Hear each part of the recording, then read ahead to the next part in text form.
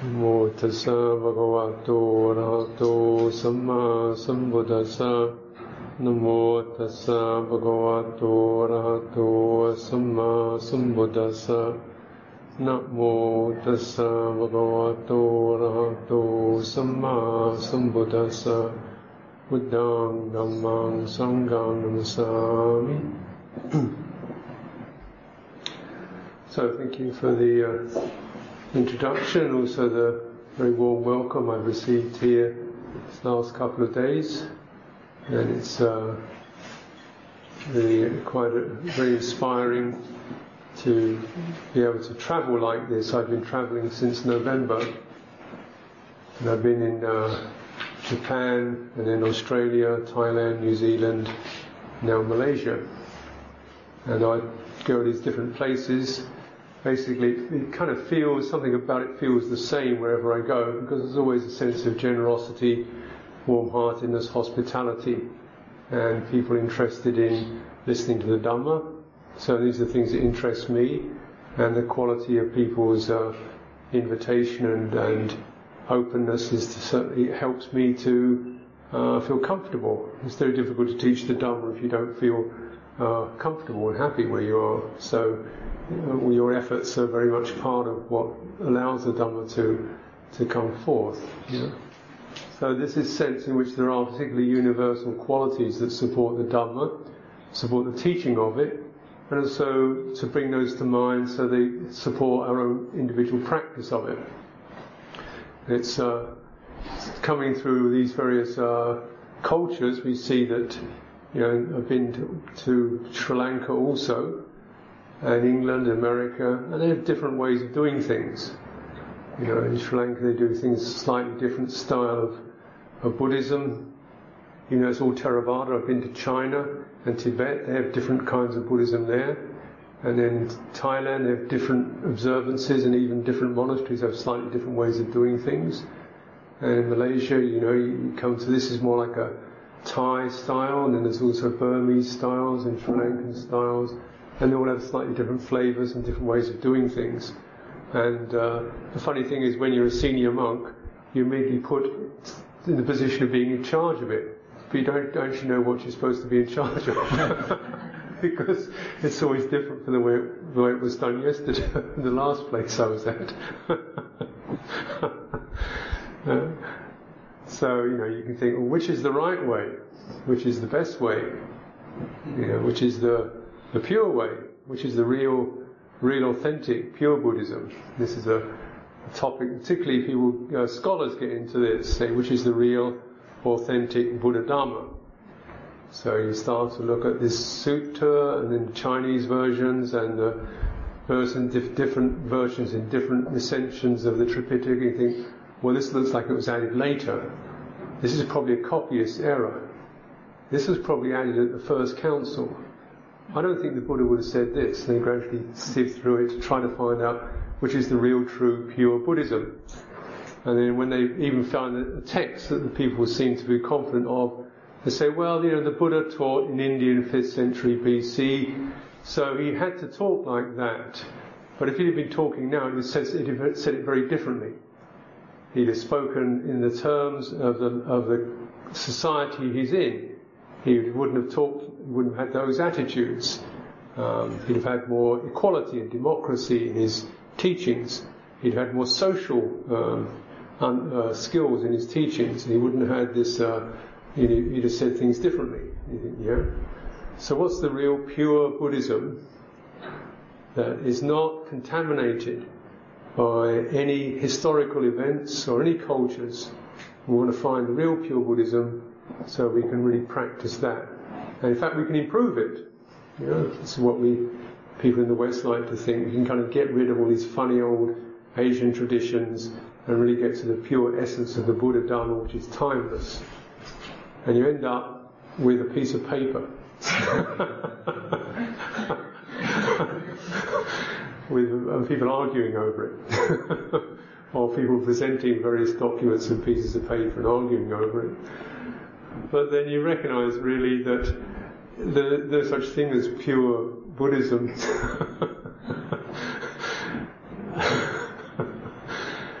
because the Buddha had to talk in a particular language in a particular time, so that's always going to be conditioned and relative, isn't it?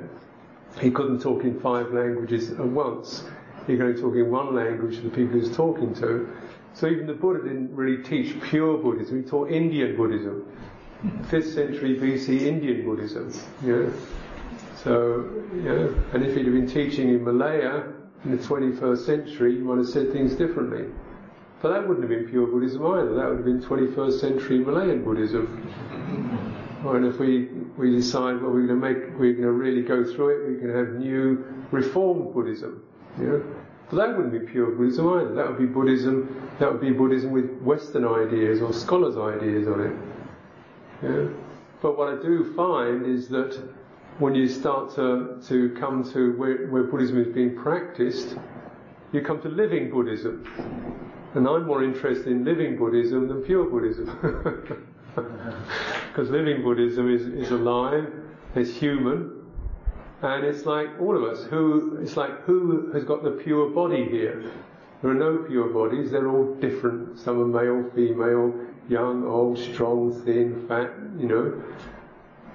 But they're alive, aren't they? And when we look into real experience, there's no such thing as a pure experience. They're all experiences experienced through relative circumstances, through karma, through personalities, through particular opinions and views, through particular sets of emotions. But when we really understand the living quality of these, we can also, the more we're open to them and we don't develop views about them, the more less we get conceited that this is the right way, the only way, the true way, the pure way, or that's wrong, that's old-fashioned, that's out of date, that's Thai, that's the Thai edition, that's Sri Lankan, that's Burmese, that's not the real pure thing. It's kind of arrogance of the thinking mind. You recognise whatever it is, whatever your feelings, thoughts, emotions, ideas, views and opinions are, you can witness those. And this quality of witnessing and clarity and awareness is pure Buddhism. This is really what the Buddha was trying to ask us to do, to find the only pure Buddhism is actually being pure, having a pure, unopinionated, open and calm and clear mind, attitude or awareness towards our bodies and towards our minds. When we experience this, you experience a state of non-contention, and so the suffering ceases. And you experience a quality of non-grasping and non-holding on, so the suffering ceases. You experience a place where you're not contending with other people or comparing yourself with other people, so the stress of that ceases. And you come to somewhere where you're not thinking in terms of yesterday or today, Malaya or Thailand or England, so the suffering of all that ceases. It's not a matter of who's better, who's worse.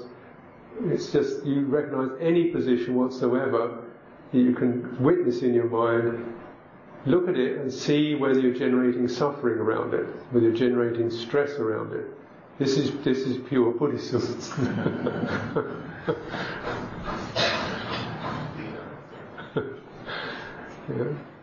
So for this, in some ways it's very simple. It's almost devastatingly simple, because it doesn't allow us to hold on to anything. And that's very difficult. We want to have a particular opinion or a view. The Buddha said, views and opinions are a source of suffering. And you can witness that in yourself, and you start to get a view over who's right and who's wrong. Then you can feel what happens. You feel a certain emotions start to get more heated up, then your thinking starts to get more speedy, and you start getting tense, and you can feel it's happening in your body. He's right, she's right, they're wrong, this is wrong, that's right, he's wrong, they should have done it this way, they should have done it that way, he's never like this, you're always like that. And you can feel what happens, can't you? It's ditti, opinions. And yet we like to have an opinion because it makes us feel we've got somewhere to stand, some particular position, some sense of security. But you don't need to not have an opinion, you just need to know that an opinion is an opinion. It's impossible not to have some opinion about something, but you can recognise, well, my opinion, my view is this. It's like that. And then what's your view? And then how are we going to work this out together? How are we going to live together? How are we going to get on with each other? How do we stop getting caught and lost in our opinions? Because when you have a strong opinion, then it automatically starts to cut you off from other people, doesn't it? If you have a particular religious view or a dogma, or you belong to this political party, then you cut yourself from the opponents. And this cutting off, this separation is one of the main sources of conflict in the world. Because once we create this sense of separation and you're one side and the other side, then the sense of ethical purity starts to become less strong. Because, well, you're a bad person, so, maybe I'm going to offend you or even abuse you, but you're a bad person, you deserve it. Because you're wrong. And then this is where, of course, war starts, isn't it? There's never been a war when the people said, well, we're going to go and be mean and nasty to somebody and kill them. They always said, we're going to do what's right and just and fair and necessary. And even if we have to hurt people, it's necessary to do this. For the sake of the good, for the sake of the just, for the sake of democracy, for the sake of God. God wants us to do this. You can always find some reason to hold on to a view. And yet actually, when you put aside the reasons, just feel what it feels like holding on to a view. You recognise very directly, this is causing me to be less spacious, less warm, less clear, less peaceful. It's going to cause harm to other people. Oh, I don't do that. Let's just drop that. And you can find yourself able to drop, to let go of holding on to a view. As an example of what we have to practice, pure Buddhism. Living Buddhism. Because it means living with other people. I've noticed certainly in my own time as a bhikkhu, then of course you get with bhikkhus, people who take up the holy life often have a strong feeling of they want to get to the real truth and follow the really good meditation, the best meditation system, the really good, accurate one, the one that's in line with the suttas, the one that's taught by the arahants, the purest, best meditation system. And they want to have the best system of the Vinaya, nothing contaminated, pure. And the true Dhamma, nothing contaminated, just pure suttas. And they look into the exact meaning of the Pali words. And if you ever try to live with people like these, it's murder.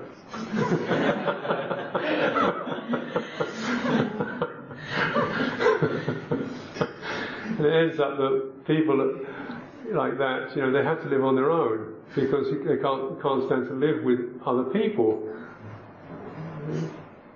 Because none of us, our bodies are not pure. Our bodies are like this. Our speech habits are conditioned by we've been brought up by our society, by the information we have. Our emotions are conditioned. We feel happy, sometimes we feel tired and sick and confused. The mind doesn't work very well. Where's the pure Buddhism then? Pure Buddhism is just being aware of the state of mind, the feelings in the body, energies, the sense of feeling guilty, feeling anxious, just knowing that for what it is. And actually this is a very, very testing and purifying practice. So when often in my early years as a monk, I'd have all kinds of ideas about the way that real Buddhism should be.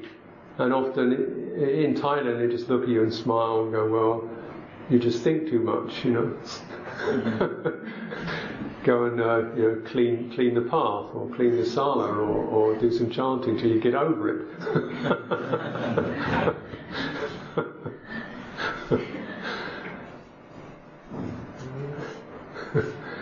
Because naturally we listen to the teachings, so we read the book, so all this stuff goes up into our heads, but we think this is where the mind is. The mind is this thing in the head. It's associated with intelligence and thoughts, and this really is the mind. You know, the ability to think clearly and sharp, precise thoughts. Certainly in what we call developed societies, you know, there's this tremendous emphasis on intellectual development. You know, you can do amazing things, design computers and send people up to the moon and smash atoms up under the ground and all these amazing things you can do through the power of the intellect.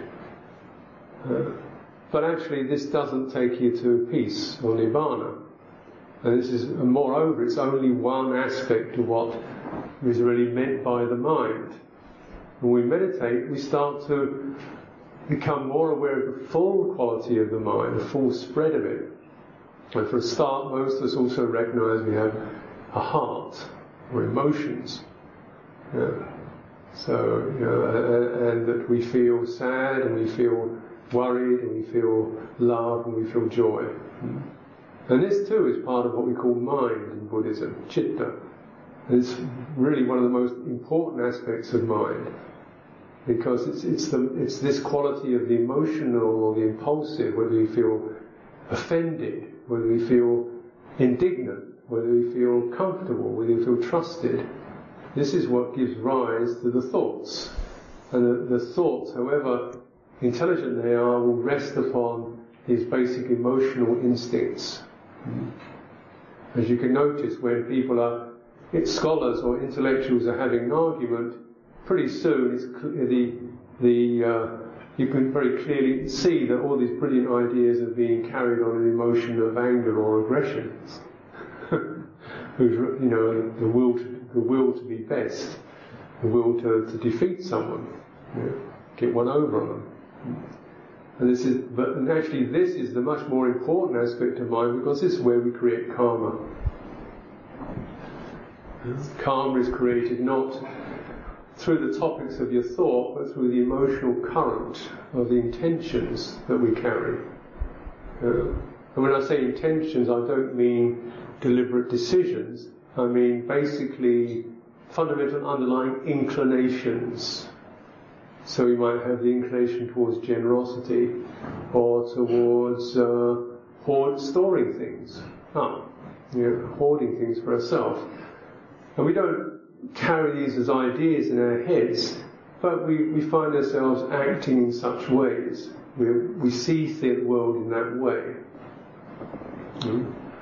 So certainly one of the big learning experiences that I've had over these 35 years or so living in monasteries is the immense power of the dana, the generosity inclination. You know. So certainly when I brought up in England, in the West, then it's not that people aren't generous, people are generous, but it's not really a big socially recognised. It's not, people aren't out on the streets giving food to monks every day. Free will. There is charity, but it's often, you know, you get to the poor people and it's considered almost regrettable. It's unfortunate that we have to give things to people that people are in need. So there's a sense of a kind of like a coldness to the charity. Cold, effective, efficient charity, but not joyful, warm-hearted, loving generosity. Yeah? And the basic inclination in the West is you're on your own, you've got to work hard to make a living, you shouldn't ask anyone to support you, you should get on and be independent and look after yourself. And don't expect anybody to look after you, and work so you can be the best. Get to the top and, be better than everybody else. And so it's very competitive. And on the street where I lived in London, there were maybe 40, 50 houses on that street, and I knew people in perhaps 2 of those houses. You didn't talk to people who were, who were living next door. So it's not a kind of sharing, generous feeling. So when I came to live in Thailand as a bhikkhu, and then the idea of going out an alms round, and you go out for alms, you think, well, why should they give me anything? I haven't deserved anything. I haven't worked hard for a living. They don't know who I am. We haven't been introduced. And yet, so I'd go on an alms round, and then somebody would come out and put rice in the bowl, and you want to say, oh, well, that's very kind of you, thank you very much, can I do something for you? Because you have to deserve it, so you have to somehow pay them back. But they just put rice in the bowl, and put their hands in empty and moved away. Oh, what's this, And sometimes people I'd be walking down the street and someone would just come along and then kneel on the street and bow at my feet. And I feel terrible. Terribly embarrassed that this action, like what am I supposed to do something in order to deserve this, and all I'm doing is walking along. I have to earn my living. So then I get back to the monastery with all this food, and then they take the food away.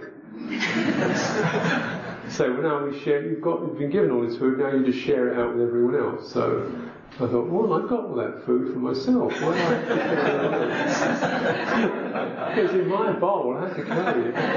They take the bowl away and empty it out and give you an empty bowl. And then you get some. So then the food is shared out with everyone, and you get some other food. So this whole principle of, it's not somebody deserves it and somebody's better. It's just the whole spirit of just sharing and helping each other. And it doesn't really matter who you are, who deserves it, who's good, who's bad. It doesn't matter.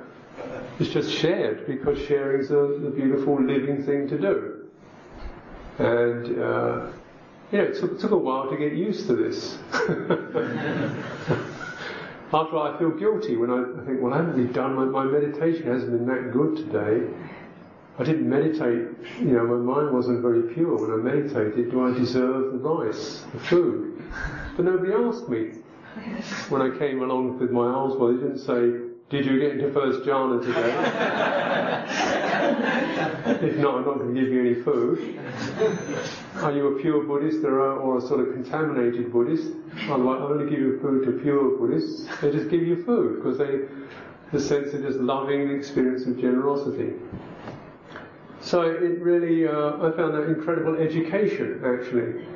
It doesn't really matter.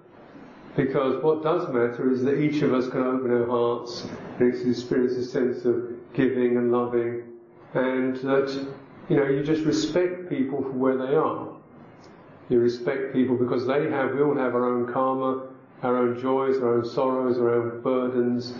And it's difficult being a human being, because we have, we can think of the future and feel anxious about it, and think of the past and feel guilty about it, and we've got to keep going. So somehow this spirit of generosity says, well, you're a human being too. I just want to show you that we're in the same thing together. I'm going to help to be generous to you because you're a human being. And we know it's difficult being a human being. So the best thing we can do for each other is at least reach across the gap and say, hi, hello, here's some... And it's not that difficult. You can do it with a spoonful of rice, or even a smile, or even a friendly gesture. And then you suddenly think, oh, well, yeah, everybody has problems. And suddenly, with that, your mind steps back from your personal predicament, and you see it as just part of what everybody has to go through.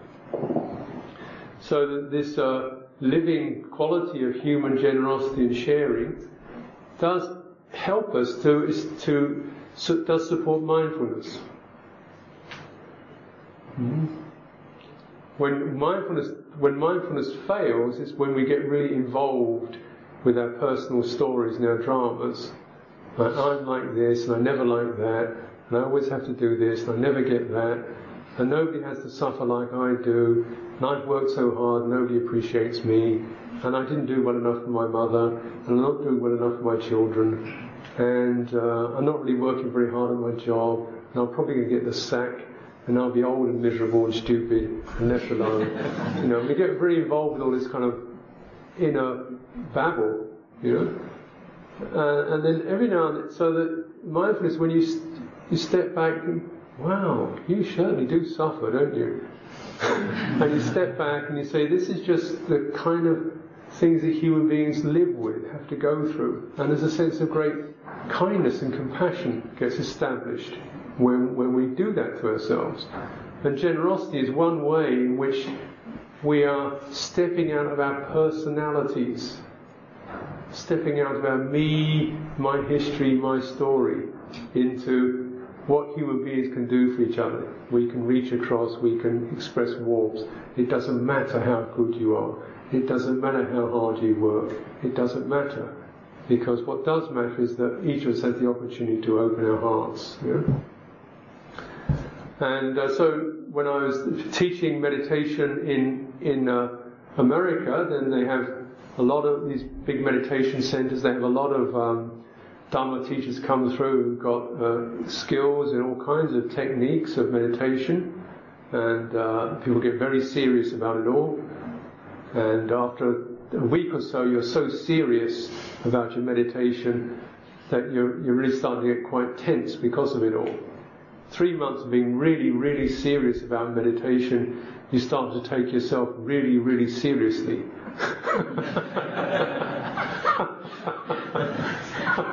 And then you start to worry because you're taking yourself seriously about what stage you're at. And whether you should try another system, whether this is going to work for you better, or maybe you should try Tibetan. You know, or maybe you should try Vedanta, or maybe you should try Dzogchen, or maybe you should try Burmese, or something like that. Or you should do a three-month retreat, or you should do no meditation at all, or whatever. And you become very wrapped up in your own story, your own personality, your own sense of history, and who you think you are. So when I teach, I try to teach very simply meditation, just to breathe in, breathe out, be aware of breathing in, breathing out, find a sense of stability, witness the mind, and see how you need to respond, just to stay with the mind states without getting involved with them. It's not to shut them off or repress them, but just how to stay present with the mind states without an attitude. And gradually, when you do that, you find there's this quality of a subtle, warm response, a spacious, warm response occurs, and your mind starts to. You don't take yourself seriously. And also, when I teach in meditation in America, generally I encourage them all to offer food. So normally in these retreat centres, nobody looks at anybody else. We all walk around with our eyes looking at the floor, and nobody talks to anybody. And if you sit down, you make sure you sit at least a metre away from anybody else, so their energies don't touch you.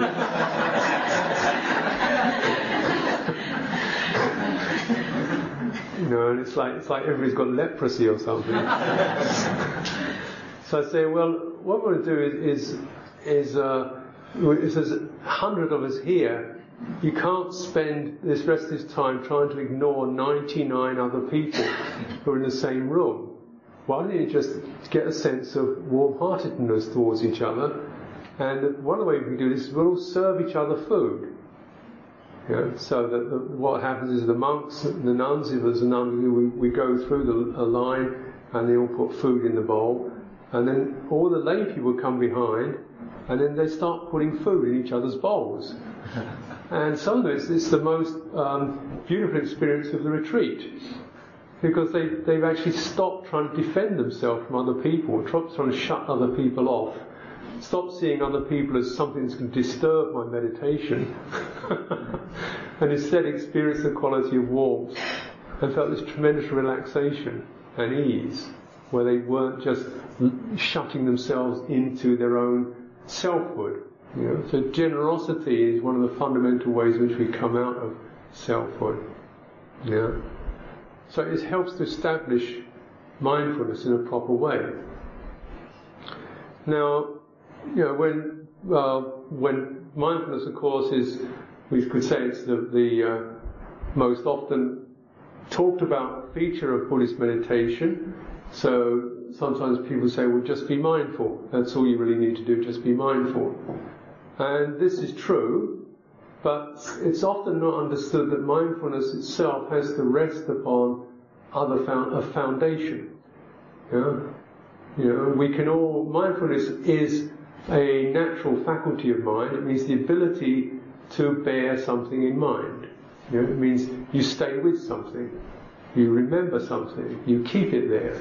You're mindful of walking to the shops, you don't forget where you're going. You're mindful of cooking the dinner, you don't get halfway through it and drift off.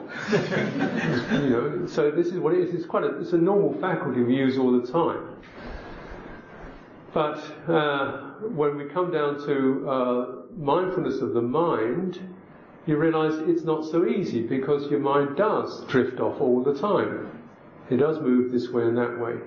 And sometimes when your emotions are strong, your thoughts are strong, then your mind is just immediately captured by those thoughts and emotions. So although we can say just be mindful, it isn't such an easy thing to do. We get carried away, we get swept away. So samma sati, or right mindfulness, does depend upon right view, right actions, right thought, right speech, right livelihood, right effort, and so on, the other factors of the Eightfold Path. And the first of these, the most important one, the first one is right view. And very simply speaking, right view means that we understand the cause and effect. We understand everything we think, do or say has an effect, good or bad. So this means you have a sense of looking towards the good. What's going to be the good or the happiest, or produce the most well-being, or take me out of trouble. So you start to look into your mind, what kind of attitudes are important to bear in mind, to act as a foundation for mindfulness. What are the important fundamental inclinations that you want to encourage, so they become natural. And perhaps one of the most fundamental inclinations is just this quality of love and generosity. The more you can keep tuning into that and act upon that, the less your mind will get captured by regret, ill will, anxiety, fear, jealousy, grudges, worrying about other people's opinions, feeling intimidated, feeling not good enough. All those are aspects of ill will. So the more that your mind is continually generating or inclined towards warm-heartedness, goodwill, generosity, and of course morality, to do good to others, to refrain from doing bad to others, then that becomes the natural inclination of your mind. So this means that every time we're trying to do this all the time.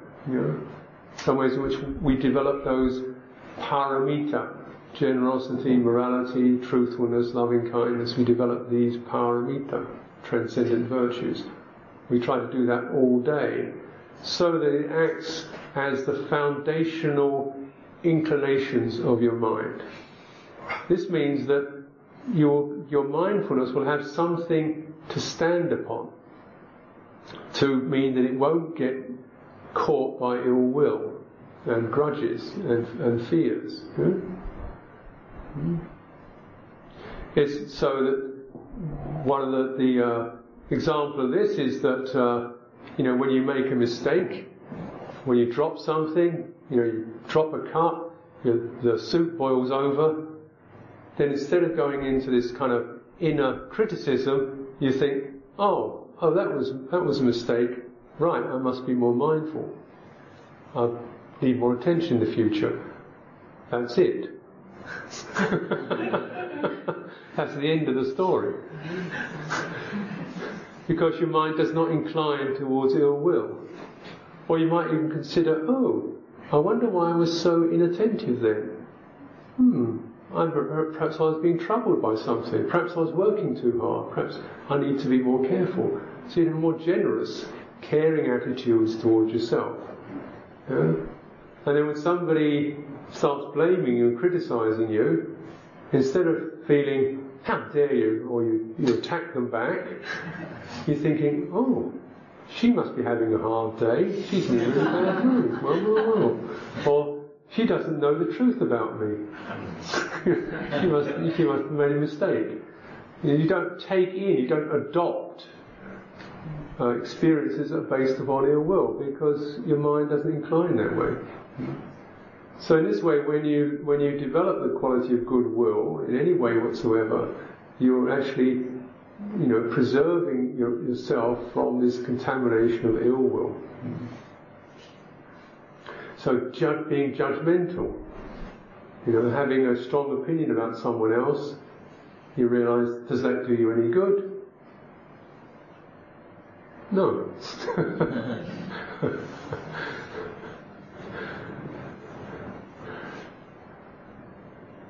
Another strong inclination we develop, and it's partly that it's already there with generosity and morality, is the quality of renunciation, the ability to put aside something that gives us a short-term happiness or excitement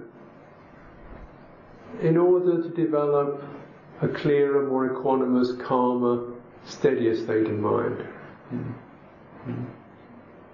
And this is often a difficult one for people to get, partly because the whole conditioning of the world is one of being promised all kinds of immediate successes, immediate bonuses, immediate pleasures. All the advertisements, everybody's encouraging you, saying you'll really be happy if you get a new SIM card. And then somebody's looking really happy with a SIM card or a box of soap powder or something like that. So there's always an inclination towards something you can get for yourself will make you happy. And it's true that for most people that's true for a few seconds, a minute or two. What really makes you happy is the ability to let go of things, to give up things. When I was travelling from New Zealand to Bangkok, I had this whole big bag I was carrying with me of books and this and that and the other, and I put it on the belt in Auckland, and I waited in the belt in Bangkok and nothing happened. I stood there and it didn't happen, didn't come down the tube, didn't come down the belt. Oh well. And then somebody came and took me to a little office, and they said, oh well, it hasn't arrived. And in my mind I thought, that's really all right. In fact, it's really nice. I don't have to carry that bag around. I looked in my mind and thought, well, I've got my passport, I've got my ticket, I've got a few numbers of people. That's enough. It was a really lovely feeling. There was even more the case when I was in India, and I went on pilgrimage in India, and I wasn't carrying very much. It was about 9 kilos, I think. It didn't seem very much when I was in England. I had a bowl, my robes, a little clock, knife, spoon, shaving equipment, just bits and pieces, something to sleep on, lie down at night. And when I was in India, I was with this friend of mine. We were walking through a forest, and we got jumped on by these robbers. And they stole everything, and I had. He even took my robe, so all I had, I just had this underrobe, one robe, and a pair of sandals, and everything else was gone. passport, everything gone, clock gone, everything gone. And you get this sense of, oh. And then you realise, I'm all right, you know. I'm really all right. And then we were this was in Rajagir, and then we thought, well, we'll just keep walking, you know. And we walked in for 2 days to Nalanda, onto Bodh Gaya. Somebody gave us each a blanket, so I had a little blanket to lie down on at night. And I found a toothbrush to clean my teeth, little bottles with some water in. I thought, well, this is great. You know, why was I carrying all that stuff around?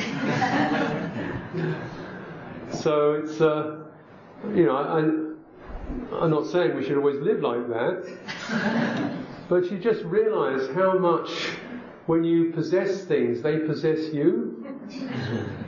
You know, you've got to worry about your car, get the thing insured, worry about the engine, keep getting it checked out. Got your computer, and immediately the thing starts giving you messages about you need to update this, add this, change that, and then the thing's out of date, get a new one, and make sure it doesn't get stolen, break down, get viruses on it. You know? Holding on to things is really hard work, and you can spend your whole life, you know, your house, car, and every one of them needs something else to keep it going, and you feel you're living your whole life to keep all this stuff going. And so, but I noticed myself when even as a monk, I accumulate all kinds of things. People give me things. I think, oh well, that'll come in handy one day. I'll put it there. And well, it's really nice. I'll just put that there. And it's well, I mean, another pair of socks could be useful in case the other. I'll put them in there. And then, so eventually, after a few months, my kuti is full of stuff. And I think I've got so much stuff in, and I want to get rid of it. And as I get hold of it, something says, well, that you might need that one day. You might need that one day. I think, goodness me, this thing has got teeth in it, it's got claws on it, it's holding on to it with this, you might need this one day. I think, but I might be dead one day, you know. But I will be dead one day. So get rid of it quick, you know, because it's got a hypnosis about how you need and could be handy, and one of these, everybody else has one, it's kind of cute, and your auntie gave it to you anyway. So I always make a practice, most every week I start clearing things. And now after a while I start to establish a rule in my mind. If somebody gives me something, I have to give something else away. You know, just to keep the sense of not holding on to things. You know? So it's a nice thing to do, because then you do realise that, you know, as a human being, we come into this world naked, and we go out naked. And how much effort do you want to spend in holding on to all the rest of it? How much can you actually say, you know? And I realised that all the things I've given up, I've never wanted any of them back. Yeah, I've never wanted any of them back. But when I was trying to let go of them, they said, "Oh, you need this. This is great. This is so nice. It's so." Because they got teeth on, they got claws, these things. And you let go of it, and you think, goodness me, I'm fine without it, you know. And just that the quality of strength, quiet strength. It's not an arrogant power strength. It's the strength of knowing you're a free person, you know. You can be a free person. Not a free personality, but you can experience this quality of freedom. There's no, you know, it's not that remote. And it's not sort of just something that occurs at the end of a long process of working through all kinds of stuff, and maybe next lifetime you might get a little taste of it. You can be a free person now. You can be free of the nagging, the hanging on, the heaviness, the fearfulness, the guiltiness, the clamminess, the stickiness of it. Admittedly, that freedom only lasts for a few minutes before you cling on to something else. Because it's a sticky kind of life, you know. We're like built like flypaper. But you can, you know, you just keep doing that, knowing that even trying to hang on to the idea of being pure, no, you can't be pure, but you can keep purifying. You can keep recognizing the stickiness and what it feels like. In fact, that's much healthier. Yeah? We had an example of one of our monks who took himself very seriously indeed, and he was very strong on renunciation. Yeah? He really felt, you know, so when you drink some tea, say, when you're drinking tea, notice the greed in your mind. I'd like to just drink some tea, thank you, I'm thirsty. So he was always going on about greed and attachment and how impure the body was and how impure we all were. And so he had a very strong standard like this, so this trying to be really pure.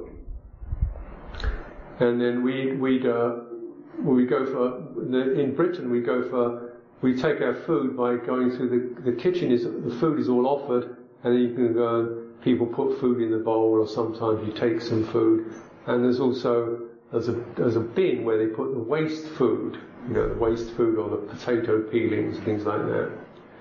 So they throw that there. And then one day he came and he confessed that he'd been going through the food line and he's seen a chocolate had fallen into the waste bin. And when he saw this chocolate, his mind was completely overwhelmed with greed. He dived into this waste bin to fish out the chocolate and eat it. We all felt really glad. And finally he was actually recognising greed rather than preaching about it all the time. You know? So that, you know, the parameter of honesty, of truthfulness, is recognising the power of greed, how it comes over us, you know, and not by saying I'm someone who never experiences greed, I'm completely pure, but saying I'm someone who's watchful and aware, looking out for greed when it arises, aware of what it feels like, aware of its hypnotic power, and knowing how I can let go of it. So instead of having a view about I shouldn't be greedy, having an opinion and a view about being pure and not being greedy, I have a practice that is there to witness the greed arising in my mind, know what it feels like. You know? So when I'm travelling, I often find it very interesting when I go through airports, because when you go through an airport you have to walk through these shopping arcades. You've probably been through all this. And there's Johnny Walker, and it looks really good. You know, because generally it looks very smooth and comfortable and happy and sophisticated. And there's amazing watches dripping with jewels and diamonds, and there's beautiful women wearing these amazing wristwatches, or handsome men wearing these amazing wristwatches. And then there are perfumes and leather goods, and they're all reaching out with these tentacles of greed. And as I walk through them, I know I haven't got any money anyway, but I'm not going to be wearing perfume, and I'm never going to look that beautiful. But I can still feel this greed atmosphere kind of sweeping over my mind, like almost like a radar, sending out this radiation of greed and desirability. And I just feel, that's what it feels like. Isn't that interesting? The way it excites the mind, the way it dazzles the mind, the way the mind feels kind of agitated by it all. I'll just keep walking, feeling all that happen, and just keep walking through it. Yeah. Rather than feeling frightened of it, or, oh dear, I'm feeling this, that, or the other, worried about myself, I just notice the power of attraction. And stay steady in my mind. sometimes we just steady the mind very simply by feeling the body. So one of the primary ways in which you stabilize your mind, mindfulness of the body is the first foundation, is when you can feel the presence of your body, particularly the palms of your hands, the soles of your feet, because then your awareness is very widespread.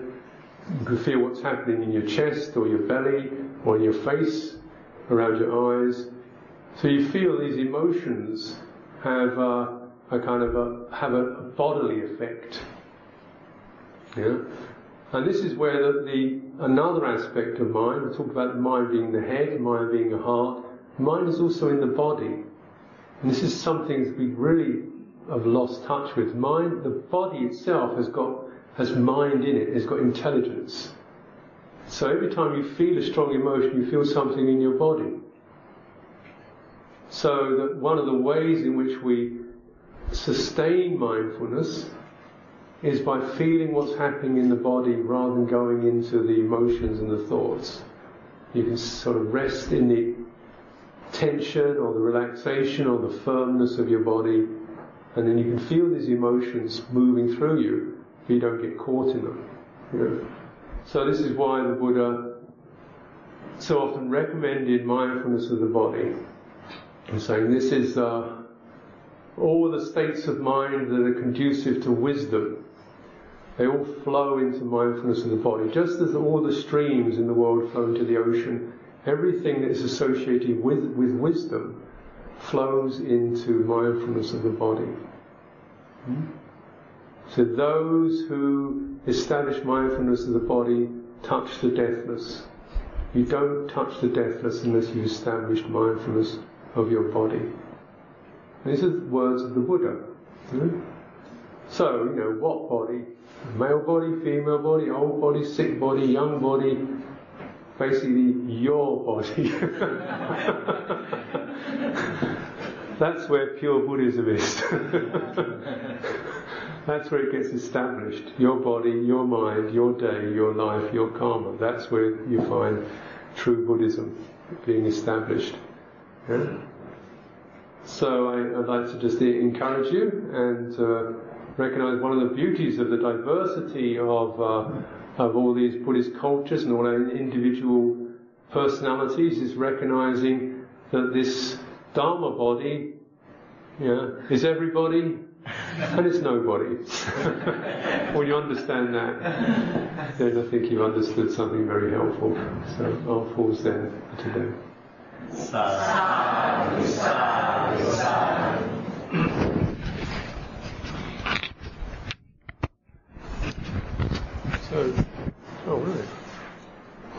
So if you